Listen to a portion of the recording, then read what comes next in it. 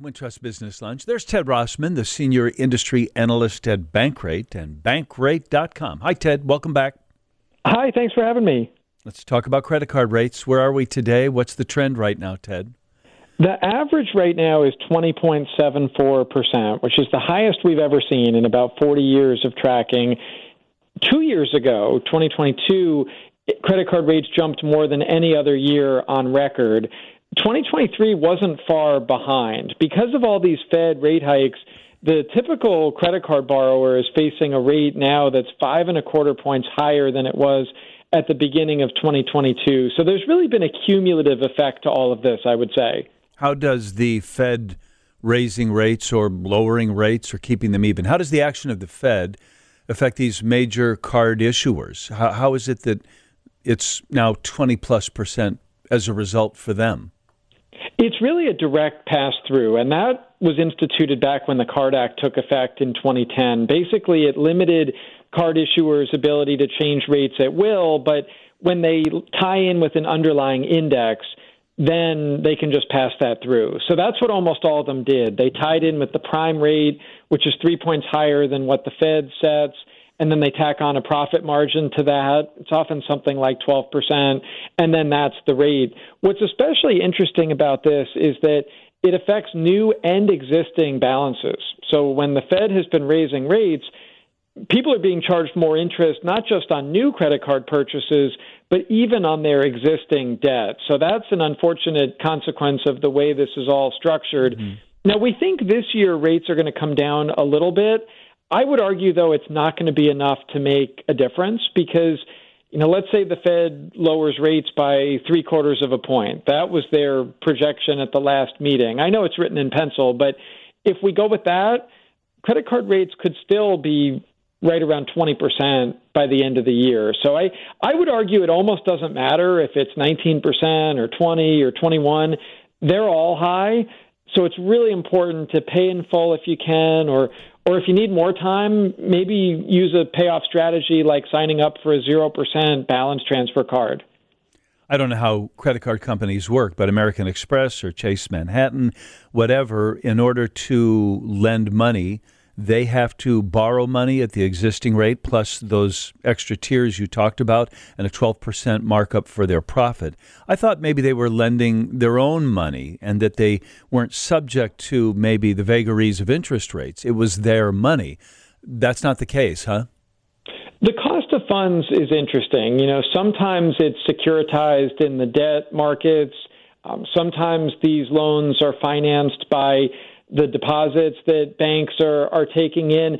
Credit cards are a very profitable business. I think this has been a real bright spot for banks over the past couple of years because even as they've lamented having to pay higher rates on savings, well, for one, a lot of the big banks haven't really raised savings rates all that much. But another part of their business that hasn't been doing as well are mortgage lending because there's obviously been much higher rates there, much less activity on the housing front. Credit cards, meantime, have quietly been holding up quite well because, it's a very profitable business. People have been spending a lot. More people are carrying debt, but they're actually paying it back. That's a real key. The worry with credit cards and part of why rates are so high is because there's a worry that you may skip out and not pay them, and there's no collateral on the line like with a mortgage or car loan. Yeah. I mean, you're supposed to pay it back, of course, but delinquencies have gone up, but banks don't seem too worried about it. Charge-offs are still relatively low. So it's actually been kind of a sweet spot. More people carrying debt at higher rates, but actually paying it back. According to the Bankrate survey that you all author, 49% of credit card holders carry a balance month to month. It was only 39% in 2021. Now it's about half of us. Sounds right? It does, and that backs up a lot of what I'm saying here about more people carrying more debt for longer periods of time, too. That was another key finding, that among these people with credit card debt, 58% have had it at least a year, and that's up from 50% back in 2021. People often get into credit card debt for practical reasons, things like emergency expenses and day-to-day outpacing their paychecks.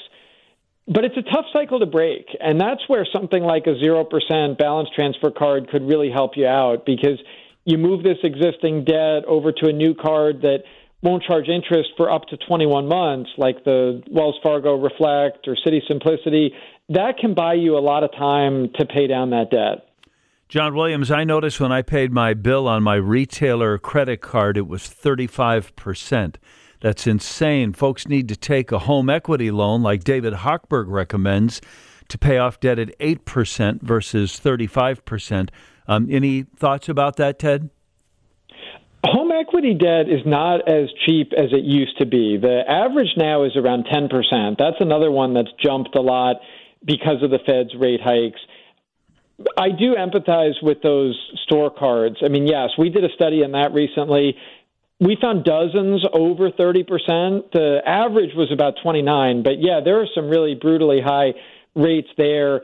All of this reminds me of my favorite saying about credit cards, which is an industry saying that they can be like power tools, as in really useful or dangerous, and it's all about how you use them. For everybody who's getting rewards and buyer protections and life is great, there's somebody else who's paying a really high interest rate and is kind of trapped in this expensive cycle. Besides the balance transfer, I wouldn't necessarily look to the home equity loan or line of credit next. I think besides balance transfers, maybe working with a nonprofit credit counseling agency, somebody like Money Management International, who can negotiate a 7 or 8% rate over 4 or 5 years and help you pay your debt back that way, or even just that self-discipline of upping your income through a side hustle or selling stuff you don't need or cutting your expenses and funneling the extra towards the credit card debt. That can be helpful as well. Ted Rossman, Senior Industry Analyst, Bankrate.com. Thank you, Ted. Happy New Year. Happy New Year. Thank you. Here's Bree Fowler, Senior Writer at CNET. Thanks for joining us, Bree. How are you? Good. How's it going?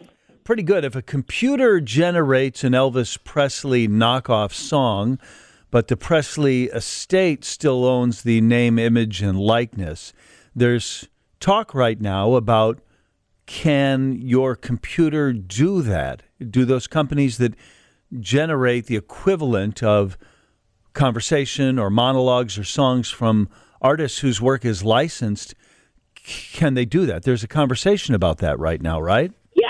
I think this is one of those things where people are trying to figure it out, and they're also trying to figure out who can make money. You can play around and do things for fun, but when people start, making money off of someone else's image or likeness, or in this case, voice, then it becomes an issue. And this is something that they're taking up in Tennessee, Elvis's old home state, trying to, the governor has unveiled legislation that would ensure the AI tools can't replicate an artist's voice. And obviously it goes way beyond Elvis. Nashville is the country music capital, and a lot of artists are worried that their work is going to get knocked off. I don't know that you'd make money if you had AI or some sort of deep fake replicate Joe Biden or Donald Trump's image and have them say or do something terrible. I don't know that you'd make a lot of money on that, but you might score political points. You might help or hurt a campaign. Are there any protections or penalties along those lines?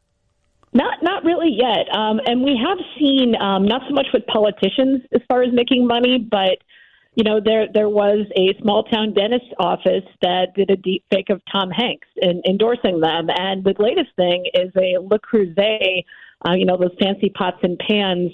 There is a kind of fake endorsement from Taylor Swift for those. So, that they stand to make some cash if people believe that kind of stuff. Every now and then we've been seeing these issuances from celebrities. President Hosea Bartlett from the West Wing had a statement that his actually son-in-law put out saying he is not endorsing that. Taylor Swift. What was the product? What am I thinking of? Was it RFK Jr. event? Yeah. He said, I'm not endorsing RFK Jr. So just, I guess that's a new wrinkle. So the SEC has approved a Bitcoin ETF. Is that right? Yeah, actually actually 11 of them.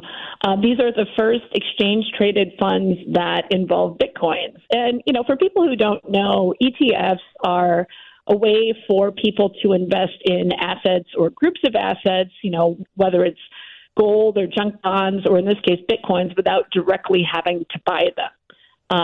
So, you would go to your broker and have him or her buy into one of these funds. Before, the SEC has been, even now, they are not so jazzed about this. Bitcoin is notoriously volatile, and, it's not currency. People forget this is not real money. So it's kind of hard to quantify. There's really very little regulation there, but this could be a way for people to kind of get in on the action. Man, I remember when that came out and people were buying it at 0.0000 something, and then it went up to a nickel, and their percent increase was massive. There was money to be made in the early days of cryptocurrencies. Are we still seeing those sorts of escalations? Yeah, they go up and down, and it's not just Bitcoin. There are just countless cryptocurrencies out there. But, because there is no regulation and because it is truly a free market, things go all over the place. A lot of people who kind of bought in during the Bitcoin craze have not made their money back just after the big drops we saw in the last couple of years. So, it remains to be seen how these ETFs will do. And, the SEC is worried that consumers may, think that these investments are safer than they actually are. Well, that's probably true of the stock market, or when you go to the horse track as well. Do you think there's still money to be made? I mean, is that if you're a betting man, would you put money in an ETF, a Bitcoin ETF? I am super conservative about this kind of stuff. I've just seen too many people lose their shirts in crypto. I had one analyst tell me once, though, that, just because something is a scam doesn't mean you can't make money off of it. So it's just like any kind of investment. You got to buy low and sell high. The trick is trying to figure out, when those peaks and valleys are going to happen. Google is laying off hundreds of employees. Where and why? Well, I mean, people are saying that this is to kind of, appease their investors. This is in hardware, voice assistants, engineering, just general cost-cutting measures. And it's part of a bigger plan to shift to its main priorities and what it sees is its main upcoming opportunities. This has been in the works for a while. It previously said it was going to lay off people, things like augmented reality and hardware. And it's not the only company doing this either. Meta, which has, Facebook and Instagram, they laid off more than 20,000 people in the past year. Yeah. And its stock price nearly doubled. So that made investors happy. Earlier this week, Amazon also said it's going to lay off hundreds of employees in its Prime Video and studio units and about 500 people who work for Twitch, which is its streaming platform. Are there any projections about what's going to happen to X this year? Is it going to turn a profit anytime soon? Is it going to collapse? Any ideas about what the future for X is this year? I think you probably should consult a magic 8-ball with that because there's really no way to tell. We don't even know if the information that we've gotten from the company is actually accurate. I mean, it doesn't have to show us its books, and Elon Musk is Elon. So, what we hear may not be accurate. They have cut their staff so much over the past year, and it's hard to believe it's been over a year now since Elon Musk took over. But yeah, I mean, all bets are off, basically. The thing is that he has the kind of cash where he could probably float this as long as he wants to in some form. But, I think a lot of people just don't think it's worth their time anymore. Well, that was me, but that's an interesting debate I don't have time for here with you today, but I know a lot of people who don't like him, don't like what has happened to the platform, but still find the platform very valuable. I think there's a lot of things in our life that we don't like a lot about it, but it's the best version of that I got, and you stay with it. some of us have the luxury of being able to jump off, and other people are compelled to stay on. Sound about right to you? I mean, I guess I feel I reserve that for stuff like kale, that I don't particularly care for, but is good for me. I don't really see X as being the kale of social media. Every time I go on there, I just don't really find a lot to draw my interest anymore. I used to be one of those people that doom scrolled a lot and just, read. And I feel like it's a lot of ads. And they're ads that I don't really find relevant, and it's the same post from the same 5 people over and over again. That's Bree Fowler, senior writer at CNET. Always nice to talk to you, Bree. Let's keep doing this year. Great to talk to you. Ray Kaplan joins us now on the Wintrust Business Lunch from the Kaplan Law Firm here in Chicago. She's our student debt expert. I want to ask you a little bit about student debt, but also about the FAFSA form today, because that's real important business for families. Hi, Ray. Welcome back. Hi, John. Thanks so much. Yeah, the new FAFSA launched. Well, they're calling it a soft launch. So there are still probably a lot of tweaks that are going to need to be made to the process. And actually, I was just reading an article in Business Insider that the site has been crashing a bit. So people have been really trying to log in and haven't had any luck. And they're really, the ones who are really serious about it stayed on for 7 or 8 to 10 hours trying to get on there. Wow. So hopefully that'll be fixed. By the way, nothing crashes a bit. If you crash, you crash.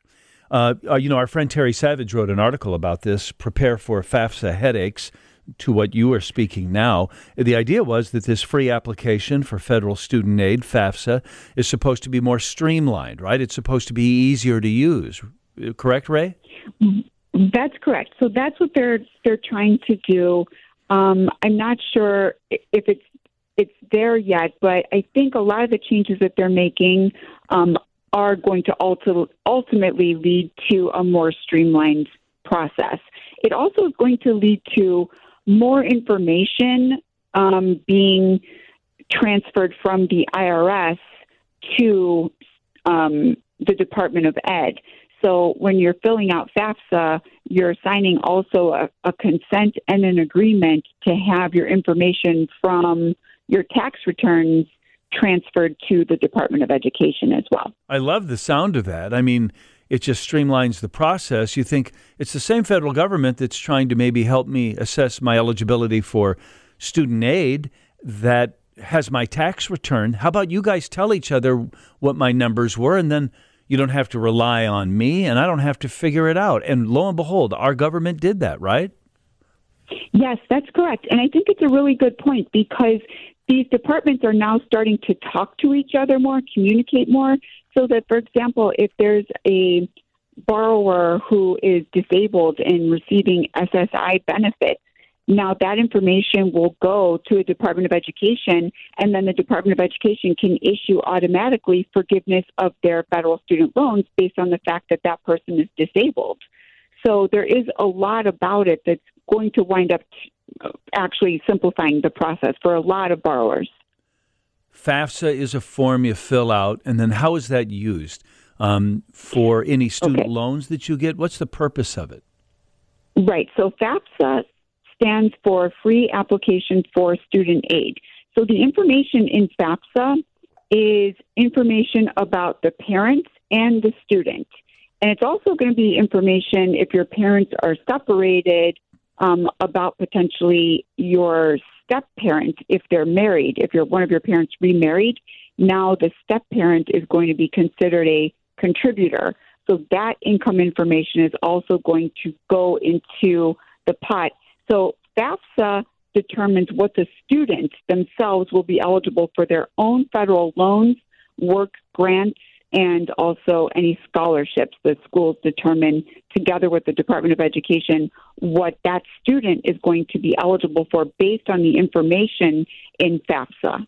And is the idea that the more income or assets that are behind the student on this FAFSA form, the less money they're going to get, the fewer loans they're going to get, et cetera? That's correct. So they would be eligible for fewer grants and work-study programs and things like that, they use a formula called the estimated rate of family contribution to make a determination of what that student will be eligible for. And we don't actually know what that formula is because it's proprietary. Really? So, yes. So it's the best advice I can give to anyone who's filling out FAFSA is to basically just read the questions and answer them completely, and don't overcomplicate it, because basically the information is supposed to be about your parents' income and assets, and that's how they determine what the student will be eligible for. But even if the student doesn't qualify for that much in terms of federal loans, the parents can still take out federal Parent Plus loans to cover whatever is needed. So if the student only qualifies for $5,500, which is the usual amount that students qualify for, and tuition is say $30,000 or $40,000, the parents can take out federal Parent Plus loans to cover that $30,000 or so that was not covered by what the student received. But the FAFSA is not a loan per se. It's going to, it sounds like, give you some sort of score or dollar amount that it would relate to.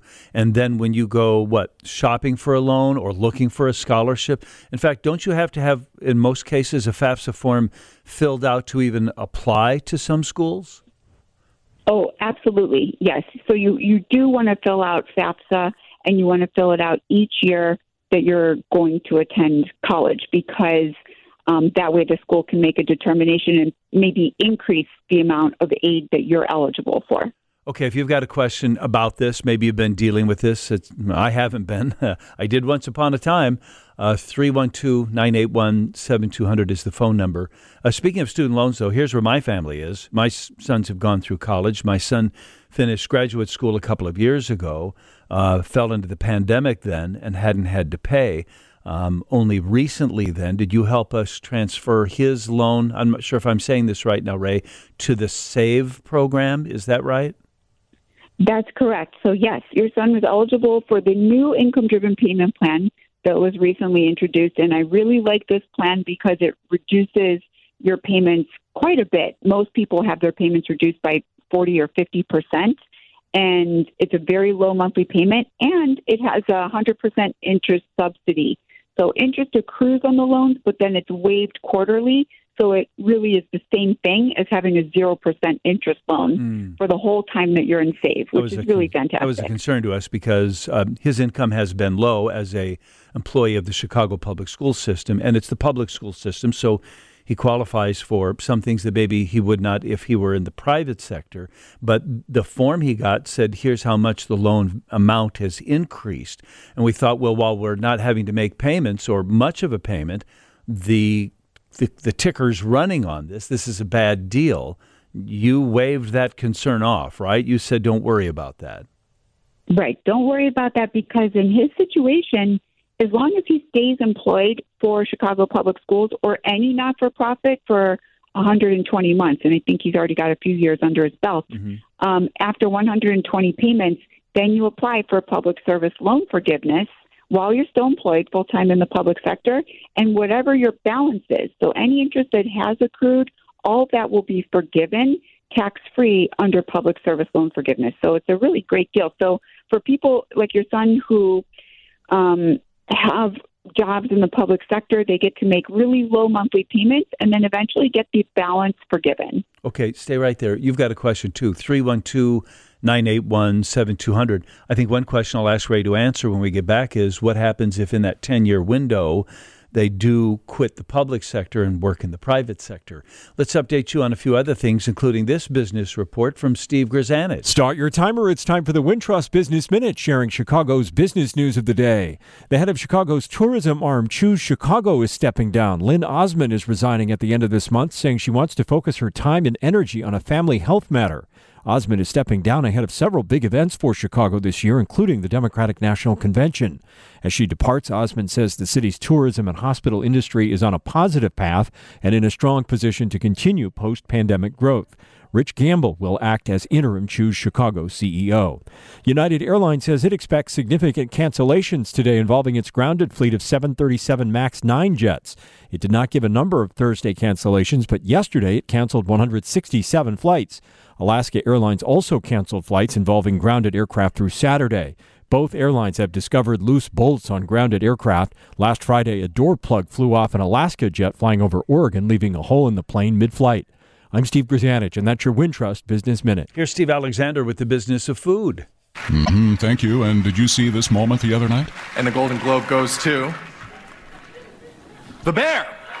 Yes, the Italian beef dramedy set in Chicago picked up lead actor awards too, which made me wonder whether the success of the TV show is continuing to impact Chicago's Italian beef joints. It's definitely been significant. For one, we've seen a huge increase in nationwide shipping. Who he is, after I thank the Chevy Silverado and ChevyDriveChicago.com for sponsoring us today. There has never been a better time to put a Silverado in your toolbox. Okay, a while back, our friends at Block Club Chicago reported it is not unusual to see people coming directly from the airport, roller bags in tow, to Mr. Beef on Orleans.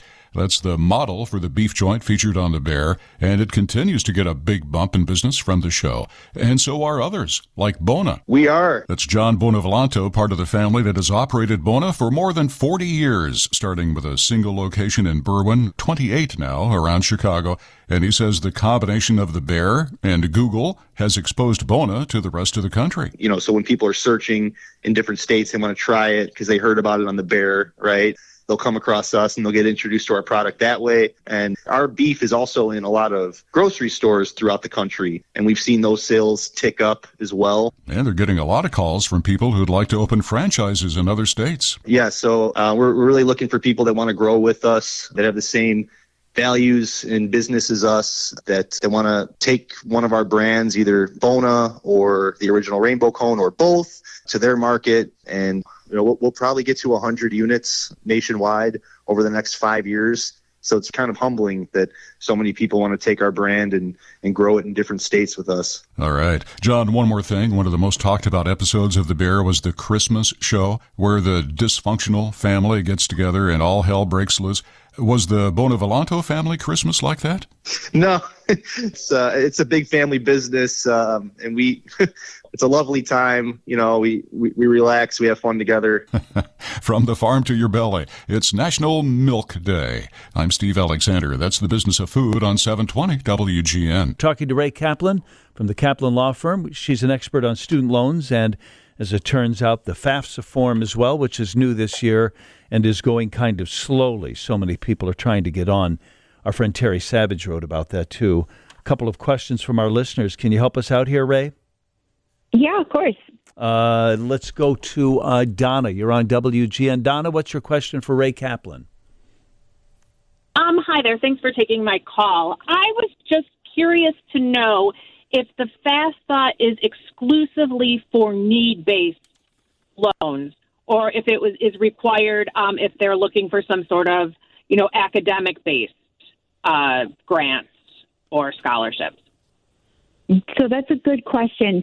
Basically, FAFSA needs to be filled out if you are looking to receive any type of aid or grants federally or even from your school, because oftentimes the school will also use the information in FAFSA to determine what the student is eligible for. Okay, I think that's a yes then. 847 said, do you really have to still be employed in public service to get the public service loan forgiveness? What if you transfer out of a public loan job? Then what happens? A public job. So that's a great question too. So right now there's an executive order, which I've been talking a lot about, John, which is that IDR account adjustment. And let's say that you were working for 9.5 years in the public sector and you left that job and then you went to work in the private sector. Well, now under this IDR account adjustment, if you go back to work in the public sector, even for those, few months that you missed, let's say 6 months that you would need to get your loans forgiven, at this time, what we can do is we can retroactively get you all that credit for public service loan forgiveness and say you left a couple months shy of when you got the loans forgiven. If you're able to, say, go get a job at the Salvation Army for a couple of months, we can submit that, and then you can get your loans forgiven. But in general, because this IDR account adjustment is going to expire at the end of April, so it's a really great opportunity for people who are close to loan forgiveness before but missed it for some reason. It's another shot at it. Well, what if you have 5 years? What if you have 5 years to go and suddenly a better offer comes along in the private sector? Okay, so if you have years left and then you want to take that private sector job, that's fine. And what we can then do is public service loan forgiveness will be off the table. But then federal loans still get forgiven even if you work in the private sector. So for the private sector, if you have undergrad loans, instead of 10 years, it's 20 years. If they're plus loans, either graduate plus or parent plus, then it's 25 years. So what that basically means is that instead of having to pay for 10 years and getting your balance forgiven, you'll have to pay for 20 years and then get your balance forgiven, or 25 years and get your balance forgiven. If there's still some balance left, but does the payment... Exactly. But since you're stretching it out for a longer period of time, presumably paying more on it, does the loan payment each month go down, or does it stay the same?